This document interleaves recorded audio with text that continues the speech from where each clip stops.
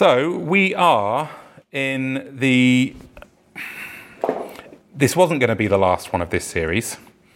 There was going to be one more, but with moving to the new venue, I don't think I want to do what we were going to do. So what we were going to do next week is ask a whole bunch of questions. I was going to open the floor and let you ask questions that scare me. And actually, in all honesty, I was going to say, what do you guys think about that? And we would have worked them out together. But I think we want to take the opportunity next Sunday to just recast the vision of why we're here, why we're doing what we're doing, what God wants to do with us in that new location. So we don't want to do that next week. Instead, we're going to do that this week. We were supposed to be looking at what about science? How does science work with the Christian faith? So I am going to try and answer that question, but we are also going to try and make some space and some time for some of the questions that have been sent in, some of the questions that we've been discussed. But if you have got any questions that you haven't already told me about, then feel free to pipe up, put your thinking caps on, and when we get to that point, I'll make a little bit of space if we've got time. I'll caveat that with if we've got time. If not, we can always do another Sunday like that in the future at some point. So, what about science? Many people will try and tell you that science contradicts the Christian faith. You've come across these people, right? We've got our fish stickers that we put on the back of our cars, some of us.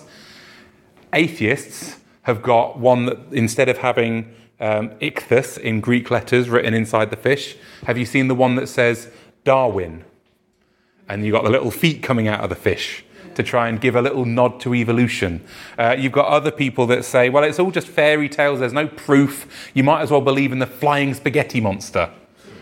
And, really respectful stuff, right? Science shows us that the only things that exist are the things we can see, feel, taste, touch. There is no scientific proof for anything spiritual or supernatural. Religion used to make sense before science came along and explained it all. You can forgive people thousands of years ago for believing in gods and things like that, but we know how it all works now. We know how life evolved, so we don't need the creation story. Richard Dawkins wrote a book called The God Delusion. And in that book, he says that the universe we see has precisely the properties we should expect if there is, at bottom, no design, no purpose, no evil, no good, nothing but blind, pitiless indifference. It's good to have a message of hope, isn't it? What do we say to that? How do we respond to that? Because they're so confident. Well, first point. Science did not compete with Christianity. Originally, back when the scientific method was being formed, it did not compete with Christianity. They will tell you different. Do not believe them. The scientific method actually emerged from a Christian worldview. Science came about precisely because Christianity was the prevailing theological and philosophical position in the West. And what I mean by that is that the belief that there was a faithful God who could be relied upon to create a world with predictable and consistent ways of working led to forming the scientific method of hypothesis, experiment, adjust your hypothesis, retest, adjust your hypothesis, retest. This is now pretty well confirmed. That's the scientific method. And that only came about because we believed that there was a God who created the universe with set ways of working, with predictable ways of working, because he wasn't a capricious God, he wasn't a malicious God, he was a good God who we can know and trust and rely on. Amen? Princeton professor Hans Holverson said this, on the contrary, the first scientists believed our universe was designed and created by God according to a blueprint that can be discerned by rational creatures like ourselves. Since God was free to create however he chose, the only way to discover the blueprint of creation is by means of empirical investigation. Going back to the 13th century, you have two Franciscan friars, Roger Bacon and William of Ockham. Who's heard of Occam's razor? When given the choice of two different theories, you go with the simplest one. These are people in the 13th century Franciscan friars who laid the empirical and methodological foundations for that scientific method we talked about. Francis Bacon established and popularized it in the 16th century. In his essay of atheism, Francis Bacon wrote, "It is true that a little philosophy inclineth man's mind to atheism, but depth in philosophy bringeth men's minds about to religion." What he's saying is, yeah, okay, if you think a little bit, you might think that there's no God. But if you think a little bit deeper, you will realize there's no other option. Robert Boyle, who's heard of Boyle's law? It's about the relationship between the pressure of the pressure and the volume of gas when it's in a confined space. He was the person who came up with it. He was a devout Christian. He was heavily invested in evangelism and Bible translation, as well as these experiments that surfaced Boyle's law. You see, science emerged because Christians believed that God was good. Amen. Just a little cheeky meme. Richard Dawkins, "I believe in the scientific method, so I don't believe in God." Whereas Francis Bacon from the 16th century, "Well, I invented the scientific method because I believe in God." That's what we're talking about here. Point 2. The belief that the material world is all that exists is exactly that. It's a belief. It is presented to you as a foregone conclusion that cannot be challenged. And they will say it in terms of, you've got the burden of proof. You're making the extraordinary claims. No. This belief that all we see, hear and touch is all that there is more philosophy than science. It is not inherent to science itself. It cannot arise from science itself. It is imposed upon it by those who don't want to believe. It cannot come from science, because all science can talk about is that stuff we see, hear and touch. If indeed there is something beyond all of that stuff, how can science surface it? The idea that this is all there is a belief. If there is no designer, why should we expect the universe to be consistent? Richard Dawkins says this is exactly how we would expect the universe to be if there is no purpose, no plan, just blind, pitiless indifference. Except what I noticed from my GCSE biology teacher is that she couldn't stop herself talking about it evolved to be this way, almost as if there was some purpose.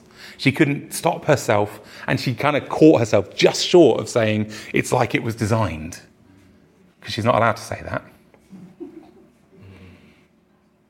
Point number 3, do you know what? There are so many believing scientists. Einstein kept pictures of 3 scientific heroes on the wall of his study: Isaac Newton, Michael Faraday, and James Clerk Maxwell. Now, Newton was a theist, but he was a confirmed theist. He wasn't a Christian. He didn't believe that Jesus was God in human flesh, but he passionately defended belief in God. Faraday was a passionate Christian, and he was really interested in the relationship between science and faith. Maxwell was an elder in the Scottish Presbyterian Church. One of Einstein's scientific heroes, an elder in an evangelical Presbyterian church. Lord Kelvin in the 19th century, Kelvin, he established the whole concept of absolute zero to the point that we have Fahrenheit, Celsius, and Kelvin. Kelvin, 0 degrees Kelvin, is minus 273, I think it is, Celsius. And that is absolute zero when it is so cold that the molecules stop vibrating. You cannot get any colder. There is no limit below that. He is one of the first scientists who measured the age of the Earth in millions of years. Well, he was president of the Christian Evidence Society. And in a speech to that organization, he said this: "I have long felt that there was a general impression in the non-scientific world that the scientific world believes science has discovered ways of explaining all the facts of nature without adopting any definite belief in a creator. I have never doubted that that impression was utterly groundless." Kelvin. There's a professor in MIT called Daniel Hastings who began following Jesus as a teenager in the United Kingdom. And he said this: "I start by saying that there is a God who created the universe, and he is not an impersonal God. Another MIT professor, Jing Kong, grew up in China and became a Christian when she was a grad student at the University of California in Berkeley. She says this: "My research is only a platform for me to do God's work. His creation, the way he made this world, is very interesting. It's amazing, really." Yeah. Andrew Gosler, as the Oxford Professor of Applied Ethnobiology, became a Christian from a secular Jewish background. When he was already a professor, he says this: "My coming to faith in Christ did not rest on a single issue, such as the value of life. It was a holistic redefining of perspectives that came together through every aspect of my life." There is a Cambridge professor, Russell Calburn. There is a guy, anyone heard of Alistair McGrath? Alistair McGrath wrote this book, Through a Glass Darkly, and he started his life as an atheist. He was baptised into the Church of Northern Ireland, and he went and studied the natural sciences. But while he was at university, he came to faith in Jesus Christ. He's now an ordained Anglican minister, and he holds 3 doctorates from the University of Oxford. One is a doctoral degree in molecular biophysics. One is a Doctor of Divinity degree in theology, and there is a Doctor of Letters degree in intellectual history. He's not a dum-dum. He's looked into this stuff. This book it's kind of an autobiography, but it's him telling his story. The subtitle is Journeys Through Science, Faith and Doubt. This book tells the story of how I, a restless, free-thinking atheist with a love of science, found my way to an unfashionable but deeply rewarding, rational and resilient way of understanding the world that I discovered was called Christianity. It's worth reading. You see, there are so many scientific people. Francis Collins was the director of the Human Genome Project to try and map the human genome. He converted to Christianity after reading Mere Christianity at university. There's a book I read, and I think it might be something like The Case for Faith by Lee Strobel. And he made this observation. It might not be that, but I remember I read it. He observed that when he was trying to organise a debate for an atheist against a Christian, he went to the science department of a university, and they all said, "Well, no, we can't, because we all believe. If you want an atheist, you've got to go to the philosophy department." See, there are so many scientists who believe. And the final point is, science is compatible with our faith. They just seek to answer different questions. Science can only look at the physical material world, and it can only describe how things happen or how things will happen. What it can't tell you about is any purpose. It can't. There is no significant conflict between science and the Bible. People will try and tell you there is. They will try and imply that, well, the Bible says the earth was flat and that the sun revolves around the earth and all that kind of stuff. And that takes us to Galileo, which is the most famous battle between faith and science. Let's clear up a few things. First of all, Galileo was a Christian. So the debate about whether the earth goes around the sun or whether the sun goes around the earth was a debate between Christians. It was not a debate between non-Christians and Christians, with the Christians being the backwards people that held to what was at that point the highest cosmology. And that's another point. The cosmology that there is the earth and the sun goes around it was actually Aristotle's view. Aristotle came up with it. And the Catholic Church took it, applied it to the Bible, interpreted the Bible through that framework, and would brook no disagreement. But you see, Galileo's theological point is that any Bible language that implies that the sun rotates around the earth was really just God making accommodations for the way the people at that time understood the world. God, of course, knows that the earth goes around the sun. God, of course, knows that the sun goes around other suns in this orbit of the Milky Way, and that there are all sorts of other galaxies. But how is that going to make sense to an ancient Near East, Middle Eastern culture? They're going to be like, what are you talking about? Obviously, look, it goes over. They didn't have the way. So God, rather than give that superior knowledge he had, he accommodates them. That was Galileo's point. And you know what? He wasn't innovating when he suggested that some elements of biblical language should be interpreted non-literally. Augustine in the 4th century said exactly the same thing. Augustine was talking to his people in his day and trying to encourage them to not make silly statements about things that they don't really know about. He says it's a disgraceful and dangerous thing for a non-Christian to hear a Christian, presumably giving the meaning of Holy Scripture, talking nonsense on these topics. That was what Augustine said. Slightly longer quote. If unbelievers find a Christian mistaken in a field which they themselves know well and hear him maintaining his foolish opinions about our books, how are they going to believe those books in matters concerning the resurrection of the dead, the hope of eternal life, and the kingdom of heaven? Augustine really wanted people to not speak where they have a lack of knowledge. That's why I don't go too often on about science and faith, because I'm not a scientist.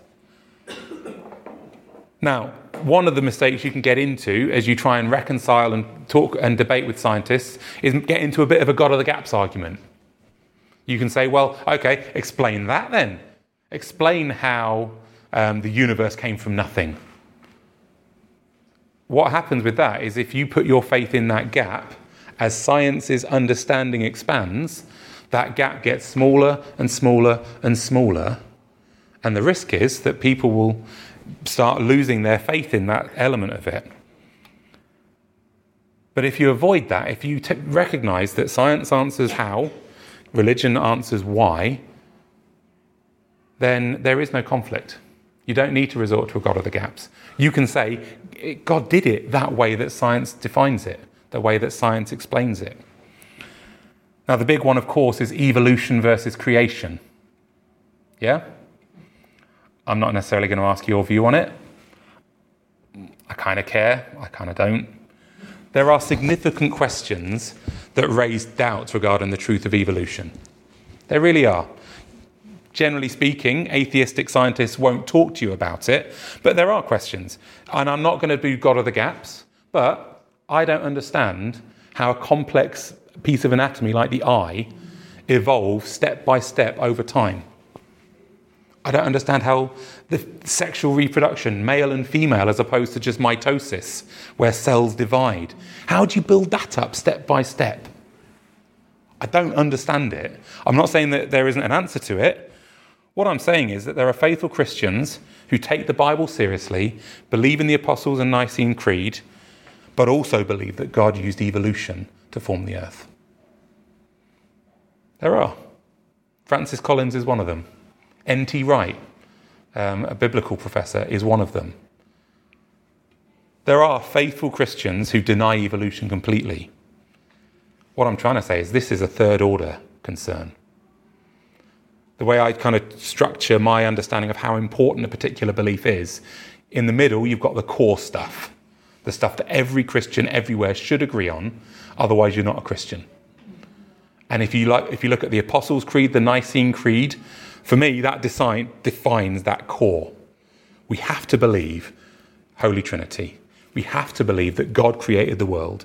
How is outside the remit of that creed, but that God created, that Jesus is the Son of God, is God himself in human flesh, that he came and died for our sins, that he rose again, that he ascended back into heaven, that one day he is returning, and that he now gives us the Holy Spirit and one another for faithful discipleship.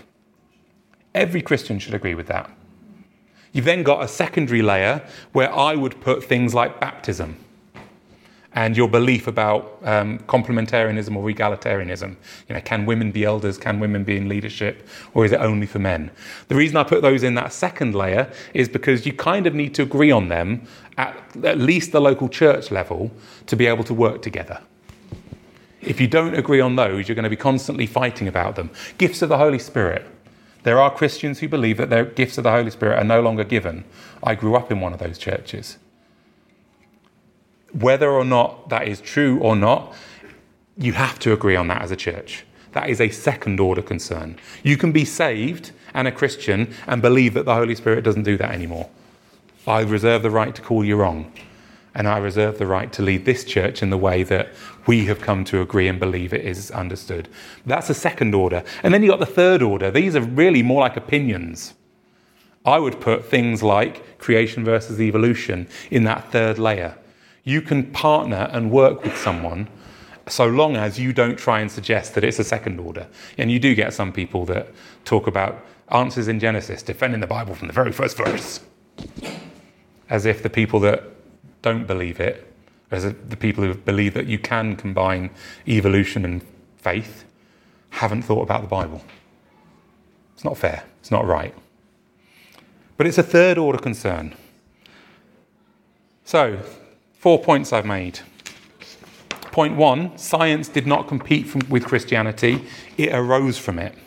Point 2, the belief that the material world is all that exists is precisely that. It is a belief. Point 3, there are many believing scientists. And point 4, science is compatible with our faith. Okay, question 1. I've got another question that Alex sent in. Is Christmas a copycat of other myths? You must have seen this. And if you're on social media, you definitely will have seen this. But anytime you get to kind of middle of November, someone will say, oh yeah, just your annual reminder. It's all copied. Jesus came along after all these other myths. I'm not going to talk. I'm going to show you a video. Partly because it's funny and partly because he says it better than I could.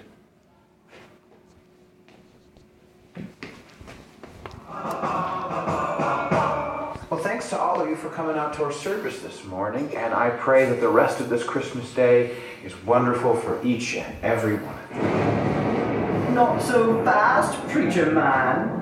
Behold, it is I, Horus, Egyptian god of the sun, and while you all believe that you've been celebrating the birth of your Lord Jesus, you've really been celebrating the birth of me. For you see, thousands of years before your Jesus came around, I, Horus, was born on December 25th. I, Horus, was born of a virgin. I, Horus, was baptized by a man called Arnold the Baptizer, was crucified and was resurrected 3 days later. So you see, your Jesus is nothing more than plagiarized poppycock, and I, Horus, have come to feast upon the sorrow of you foolish Christians. Yeah, none of the stuff you just said is true. Yes, it is. No, there's no reference in Egyptian mythology to Horus being crucified or resurrected 3 days later. There's no documentation anywhere for the existence of a figure named Anup the Baptizer. Horus's mother was not a virgin woman, but the goddess Isis, and there is no specific date anywhere tied to the birth of Horus. I'm pretty sure there is. Actually, no. All of these claims and many others indicating that early Christians yoinked the mythology of Horus and stuck it on top of Jesus were all completely made up by Gerald Massey, a 19th century cuckoo banana-bird self-taught Egyptologist who never provided the slightest shred of evidence for any of these claims and who was laughed out of the room by every serious Egyptologist on the planet. So thank you very much for your attempt to ruin our celebration of Christ's birth, but I'm afraid we're all still having a very Merry Christmas, Horus. Horus? Did I say my name was Horus? No. What I meant to say was, behold, it is I, Mithras, Roman Celtic god of the something, and while you all believe that you've been celebrating the birth of Jesus, you've really been celebrating the birth of me. For you see, I, Mithras, was born of a virgin. I, Mithras, had 12 disciples, and I, Mithras, gave those disciples a meal consisting of my body and my blood. Sound familiar, Christian dummies? Actually, Mithras was born from a rock, not of a virgin. He had 2 companions, not 12 disciples, and the Mithraic meal was one he shared with the sun god, where they feasted not on his own flesh, but on the flesh of a bull. But even if those claims were true, Christians were already confessing the virgin birth, recognizing the 12 apostles, and celebrating the Lord's Supper before they ever encountered any Mithraic cults. So I'm afraid that you've taken neither the holly nor the jolly out of our Christmas, Mithras. Oh, you must have misheard me. I'm not Mithras. I'm, Quetzalcoatl, Aztec god of the wind. And while you all think that you've... No Christian on the face of the planet ever heard of Quetzalcoatl until the 16th century. Well, then I'm Balder, Norse god of the... There were 193 popes before Balder's mythology was actually written down. Then I'm Horus, Egyptian god of the sun. You already did that one. Alright, fine. I didn't want to completely humiliate you, but you've left me no choice. I shall now unveil myself to be the ancient deity whose mythology was inarguably stolen by early Christians. Behold, I am the ancient Mesopotamian god final judgment. 6,000 years before your Jesus spoke of returning to condemn the lost and resurrect the faithful, my followers proclaimed that I will return to destroy my enemies and raise the dead. So silence your joyful voices, Christians. Your Lord is nothing but a cheap carbon copy of me, the destructor who goes by many names. I am Volgus Droha. I am Lord of the Sibulia. I am Gozer the Gozerian. Gozer the Gozerian is from Ghostbusters. Dang it, why do so many people still know that movie?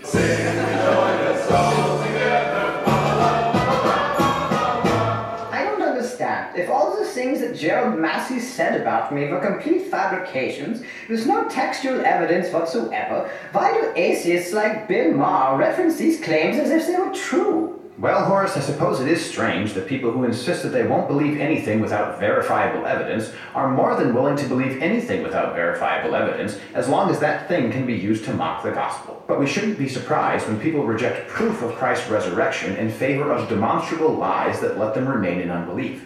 After all, Jesus did say, if they do not hear Moses and the prophets, neither will they be convinced if someone should rise from the dead.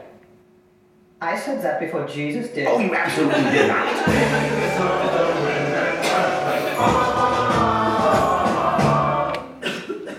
I can't say it any better than Hans Feinded. Lutheran Satire is a really good channel.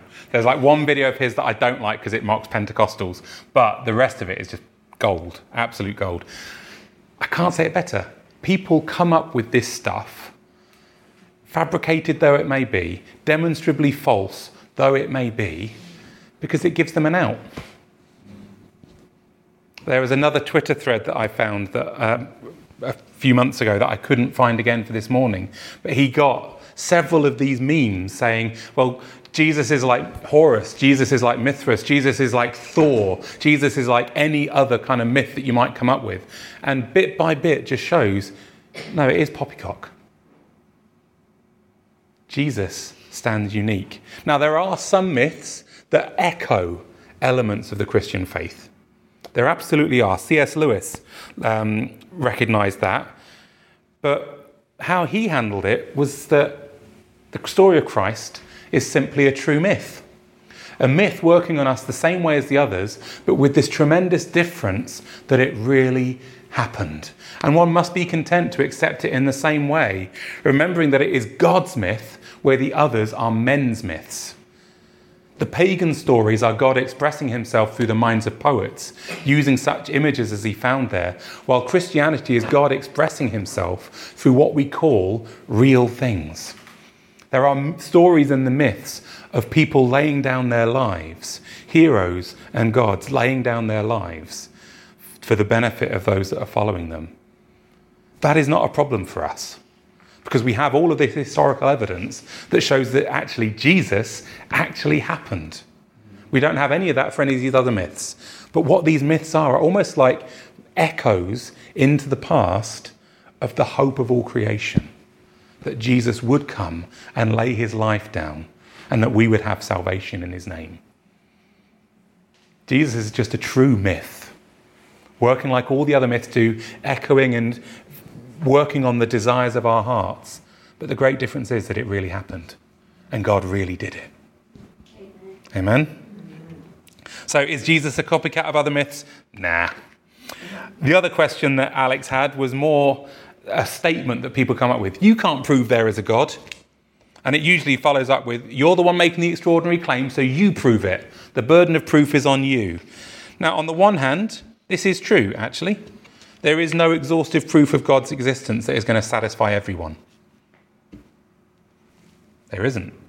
If there was, why would we need faith? But that is not the same thing as saying there is no evidence. In a court of law, where you have a jury, the jurors are not expected to be 100% certain without any other question. What they are called to do is come to a position that is beyond reasonable doubt. You know, you can ask questions and questions and questions and dig in and not let go of a little bit of detail. Not to contradict my point, but arguably that's the whole point of the series Death in Paradise, if you've ever seen it. There's always some depiction of, well, it looks obviously like it's like this, but then there's a corkscrew at the end of the bath, or a cork left somewhere, or it looks like the window was broken from the outside in, not the inside out. But in a court, we're only expected to get to beyond reasonable doubt. And I think that is where we are at with the evidences for God as well. I believe that there is evidence of design in creation. I believe that there is good historical evidence for the truth of the Christian faith. I believe that our faith makes sense of the world that we live in and proves to be helpful for people. In other words, it kind of works. I believe that there are signs and wonders occurring today that show that God is still living and active in our world. So given those evidences, I find myself believing that the belief that there is a God who made all that we see, hear and taste and touch is actually not the claim that should be labelled extraordinary. For me, the extraordinary claim is that there's nothing. That all we see, hear, taste and touch is all that there is. That's the one that seemed bonkers to me. Now, some questions won't have an exhaustive answer. There is sometimes an element of mystery or things are open to interpretation.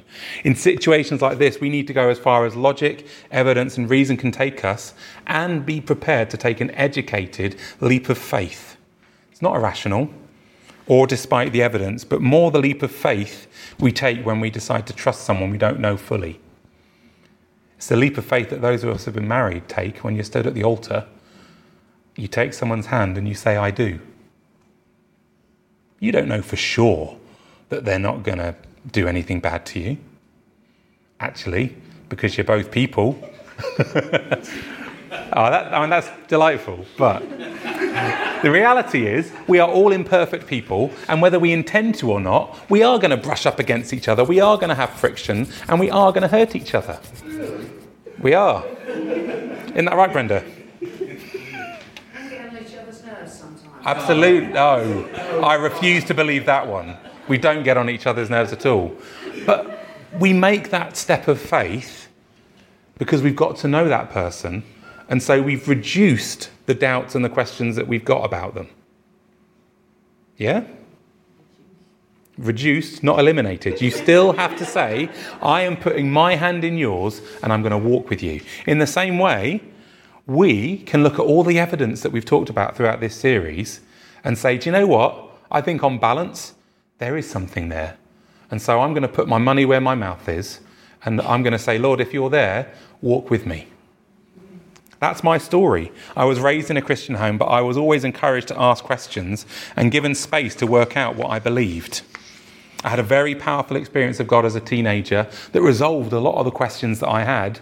But then at 16, I've mentioned this before, I hit a brick wall and I had all these questions.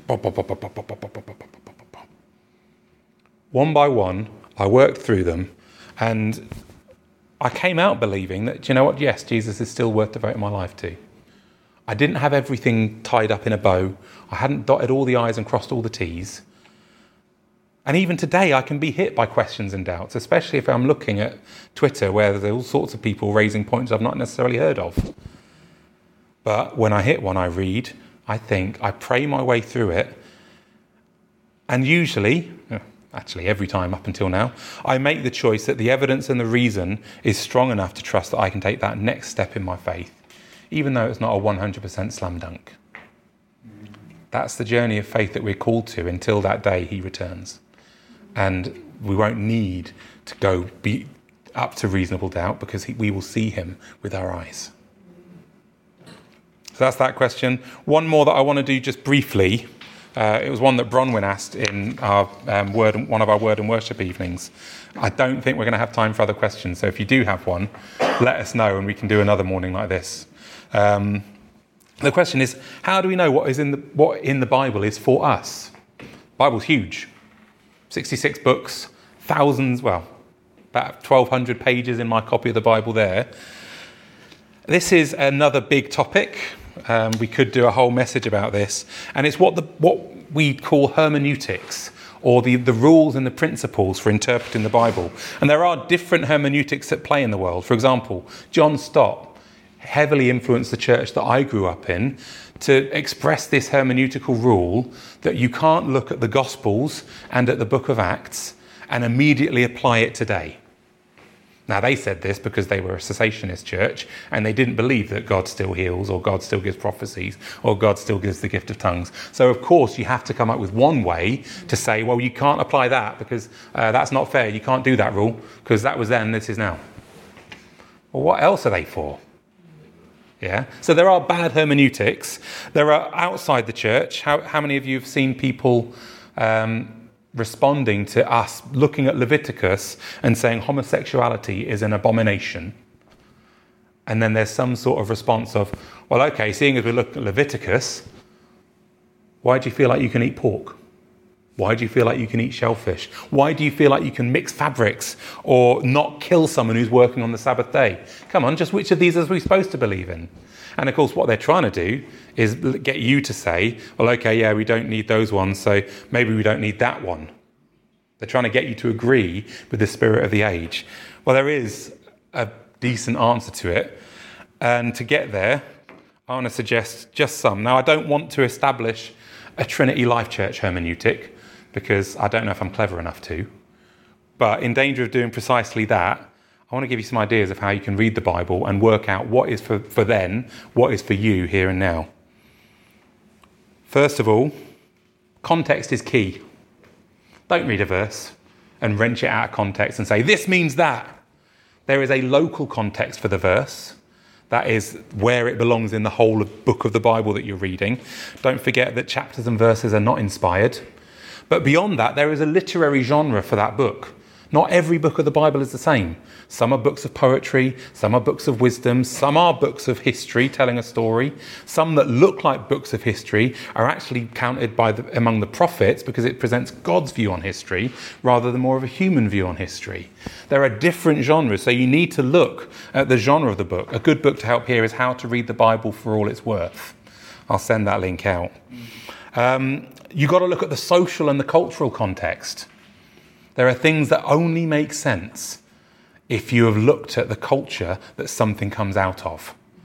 And we can't expect to read the Bible 2,000 years removed at least from the events it describes and think we're going to get it all right like that. We've got to do a bit of our homework and put ourselves in the shoes of those who were back then. We also have to think of the canonical context. What I mean by that is, where does this verse, where does this chapter, where does this book sit within the overall story of the Bible? Scripture interprets Scripture is the principle sometimes people talk about. Secondly, after looking at the context, read prayerfully. We can sometimes think, and this is what I don't get about atheists who say, I've read the Bible more than you, I can tell you what it says. Well, the trouble is, you can't just understand the Bible up here. You understand the Bible in your heart and by the Spirit. So you've got to read it prayerfully. Paul says in 1 Corinthians that the natural man is unable to discern the things of the Spirit. So you need supernatural help to understand the Bible. There are some things you come across and actually a little bit scary. Mm-hmm. Yep. We're getting there. Third of all, look for Christ in the passage or the verse that you're reading. Remember the road to Emmaus, Jesus is talking to the disciples and he says, beginning with Moses, that means beginning with Genesis 1:1, he talked to them about how he was revealed throughout the whole of what we call the Old Testament. There isn't a single part of Scripture that should not reveal something about the Lord Jesus to you. As you're reading prayerfully, ask the Holy Spirit to show you where Jesus is in that bit that you're reading. Then you've got to filter by the new covenant. This is how I handle the scary bits. An awful lot of the stuff that we read that might put the chills down our back or put the fear of God into us, not always, but generally can be explained by the fact that we're looking at the old covenant, not the new covenant. We're looking at the law, and we've got to remember the purpose of the law was to show us that we were wrong, to show us that we were sinful, to show us that we needed Christ. And then when we come into Christ, we don't have any need of the law anymore, because we have the promise of forgiveness. We have the promise that he gives us all we need. We have the promise that he fills us with the Holy Spirit, that he washes away all of the bad and he brings us into new life. We've got to remember that we are under grace, not law. We've got to remember that we are Gentiles, not Jewish people. An awful lot of the stuff that might scare us were actually written to the people of Israel under the covenant that God made with that nation. We are not in that nation. We've been grafted in through faith in Christ. And because of that, we have freedom in Christ. Paul says this, all things are lawful, but not everything is beneficial. So we have to filter by the covenant. We have to look at indicatives before imperatives. What I mean by that is if you look at a Pauline book, the first half of any Pauline book is usually telling us what God has done, who we are now in Christ, and what is now true of us because we have put our trust in him.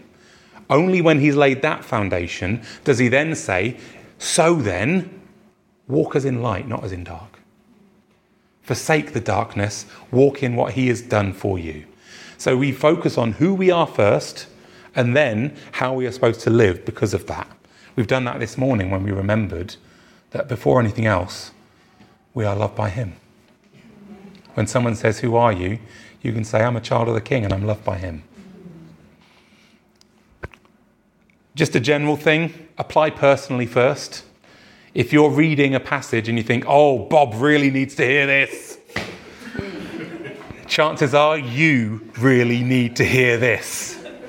Because Jesus says, take out the log from your own eye before going against the speck of dust in your brother's eye. So apply it to yourself first. Take a hermeneutic of humility. I've talked earlier about the 3 tiers of kind of doctrine and belief.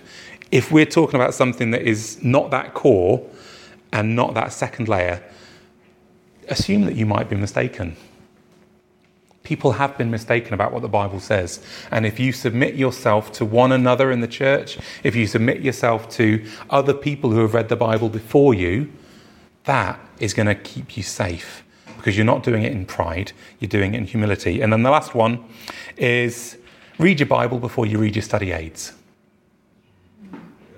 I do have study Bibles, but I don't generally read them. Because the temptation is, I don't look at the Bible, I look at the study notes underneath to find out what it really says.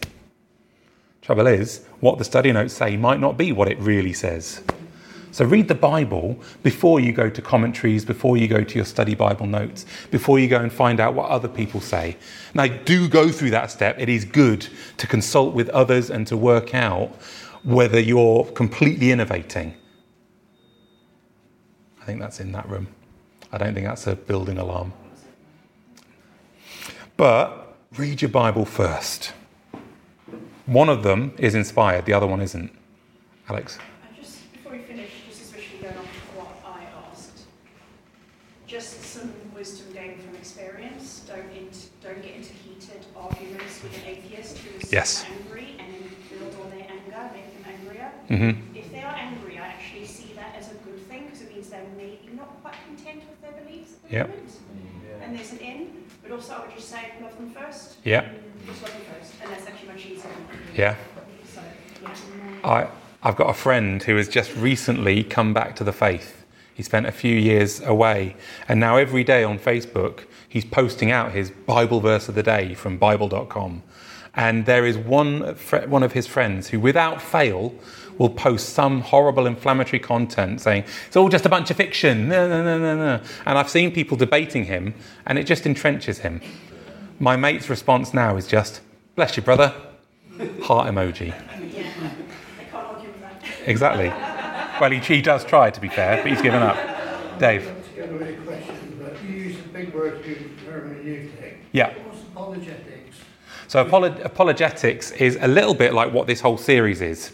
So apologetics is trying to give an answer for why we believe what we believe. Why it isn't just a bunch of bunkum, why it isn't just a bunch of poppycock, but why it is actually true. So that is kind of what we've been working on in this series. I had a colleague at work who I found out after he'd retired that he was doing something. The church had just had a conversation with him, and he sort of said, "Oh no," he said, "I'm an atheist." And my response to him was, so you're a man of faith too. Yeah. Because I didn't want to put him down or argue with him. But I just wanted to point out to him that, okay, Yeah. I can't prove to him that God exists. He can't prove to me that God doesn't exist. Yeah. He's a man of faith. So I just left that to him. He's a friend, I didn't want to argue with him. The other way I've heard it is, frankly, I don't have enough faith to be an atheist. Absolutely. Just to wrap things up then, some books that I've mentioned: Through a Glass Darkly by Alistair McGrath, How to Read the Bible for All It's Worth, both really good books. How to Read the Bible book by book. If you want to appreciate the genre and the content of each particular book, that's a good one. How to Read the Bible Through the Jesus Lens. If you want to see how each book of the Bible points at Jesus, that is a fantastic book. Confronting Christianity, hands up, just so I'm not accused of plagiarism. An awful lot of the content I've done about science came out of what she's written in this book. She has given just 12 really good answers to really difficult questions. Seriously, get it. If you haven't already got it, get it. It's worth it. And then Mere Christianity by C.S. Lewis, just pointing out the reasonability, is that even a word? I've said too much this morning, clearly. But the rationality, that's the word, the rationality of Christian faith, especially when you focus on that core that I was talking about, that mere Christianity that all churches in all time would agree with. Really, really good book, really classic. Thank you. We don't have time for questions. We are, good grief, over time. But hopefully you found this series interesting and useful. I have certainly found it stretching preparing for it. Maybe we'll do a take 2 of it at some point and look at some other questions. But for now, we are going to worship. The kids are going to come back in. Shall we stand and sing just one more song, just to close our time?